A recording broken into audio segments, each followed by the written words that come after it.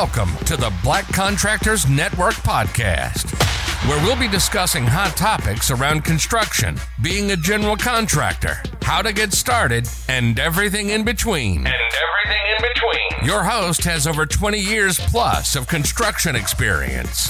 Here he is, Richard W. Johnson.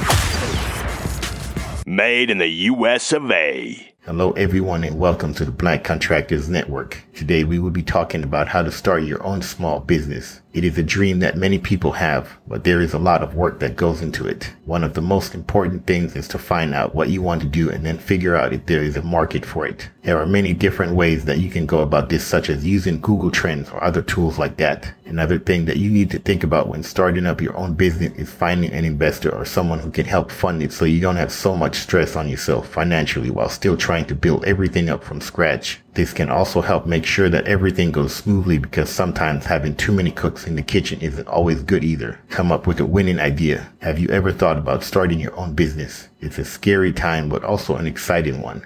And there's nothing quite like the feeling of being your own boss. To help get you started, take a look at these 5 tips. Don't be afraid to fail. Starting your own business is hard work and it will take some time to get the hang of things. Many first-time entrepreneurs make mistakes along the way that can result in failure. So don't expect perfection right off the bat. The important thing is learning from those failures so you don't repeat them when starting another company or trying something else entirely new again later on. And there are plenty of other opportunities out there. There are no guarantees even if everything goes well.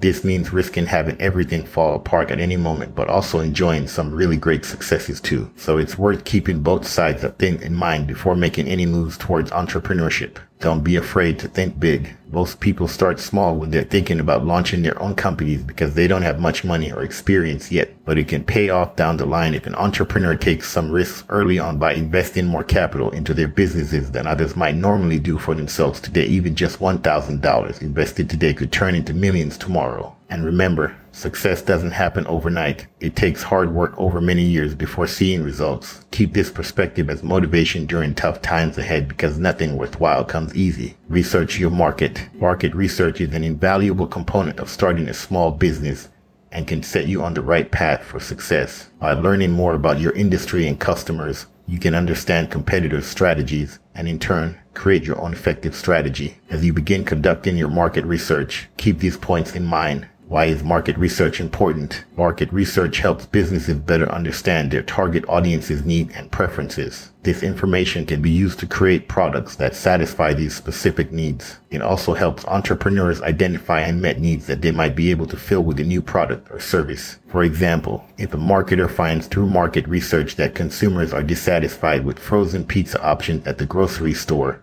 he or she might choose to launch a line of high-quality frozen pizzas. What is involved in researching the market? There are many ways to gather information about potential customers, including focus groups and surveys. Focus groups require participants come into a room and answer questions. However, surveys can be conducted online and take less time from respondents than focus groups do. Researching what other companies are doing is often helpful as well. Learn from their successes. The marketer should also know what sets his or her company apart from competitors. Try asking yourself questions like, what's unique about my product? Or why would I buy this over another brand? These questions will help you find your own unique selling points. Write out a business play. First, it's important to write a business plan. It'll help you think through everything that needs to get done. It can also come in handy if you need to secure financing and will give potential lenders additional confidence in your business idea. The business plan can take many forms depending on the venture. If it's a small side business, you may only need a couple of pages explaining your service offering and how it fits into the market. If it's a more complex business, you may need several sections detailing the finances and operations of your company as well as your overall approach to running the company. There are lots of templates online that you can use to make writing your plan easier.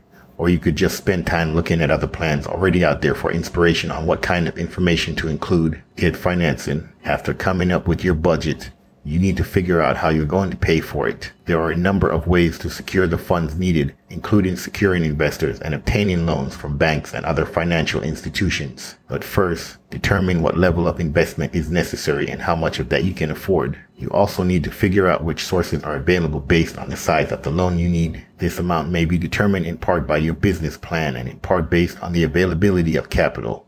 but suffice it to say that this step is an important one for ensuring that your business gets up and running. Choose a business structure. You can start your own business in any legal form. The only type that really matters to you is the one with which you're most comfortable. Let's take a look at why each option is best and why they might not be right for you. Register your business name and get licensing and permits. I'll break this process down into a few different steps. Register your business name and get licensing and permits. This is something you'll need to do before you do anything else. You can skip it at your peril, but I don't recommend it. It varies from state to state, so check with the Secretary of State office or other local government offices where you live for more specific information. You may need to register with your state or local government and take out a business license, also known as an operating license. If you plan on hiring employees, apply for an employer identification number from the IRS as soon as possible, even if you have just one employee. Obtain any required insurance policies for your home-based business. Set up a business bank account for your new venture and open a credit card account for your business too. There are benefits to both, so that's why I suggest doing them both. Get everything set up on the legal side of things before moving on to step 2. Choose your office location. Choosing an office location is an important decision because it will influence everything from who you hire to your work-life balance. While there are more specific factors that go into choosing a location for your business, here are some general rules of thumb to get you started. Set up your website and social media platforms. Next, you'll need to create a web presence for your business so your potential customers can learn about you and your services. The key here is to make sure that the website is easy to read and navigate, especially on a mobile device. The number of people using their phones to browse the internet has increased significantly over the past few years, which means that they should be able to access all of the information they need without having to constantly pinch and zoom or scroll sideways. You should also have some type of analytics platform installed on your website so you can track how many people are visiting it, what pages they are looking at most frequently, and other important data points like where in the world these people are coming from, which may help inform any future marketing efforts. For example, if someone searches for lawyer in Philadelphia pod, then maybe it would be worth spending more money advertising this service locally. Blogging about topics related directly or indirectly with what you do for work could also prove helpful since blogs tend to rank higher when it comes time for Google searches, so try incorporating keywords into titles.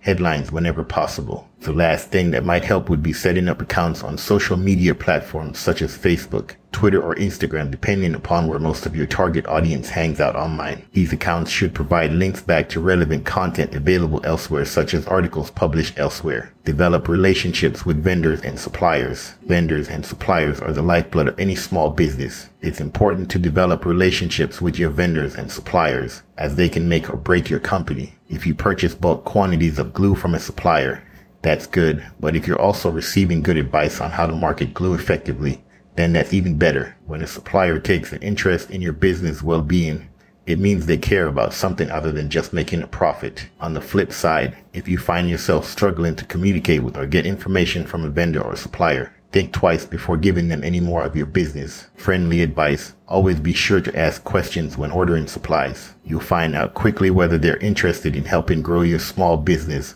or simply in making money off of you without putting in much effort. Hire employees. The last step in the process of starting your small business is to hire employees. Hiring people can come with many benefits, including your talent pool may become more diverse. Depending on who you hire, you could end up with a larger pool of talent to work with, which could be helpful if your original talent pool was limited in some way. People can help you do things that you're not good at, freeing up your time for other tasks. For example, if you hire someone who's better at numbers than you are, that person could take over the bookkeeping and accounting tasks for the business. That way you can focus on other areas that need improvement or attention. You'll get more done as a team than what one person would be able to accomplish individually, unless the one person happens to be the Flash. You'll have people to make excellent sandwiches for everyone's lunch break. These are the basic steps to start your own small business.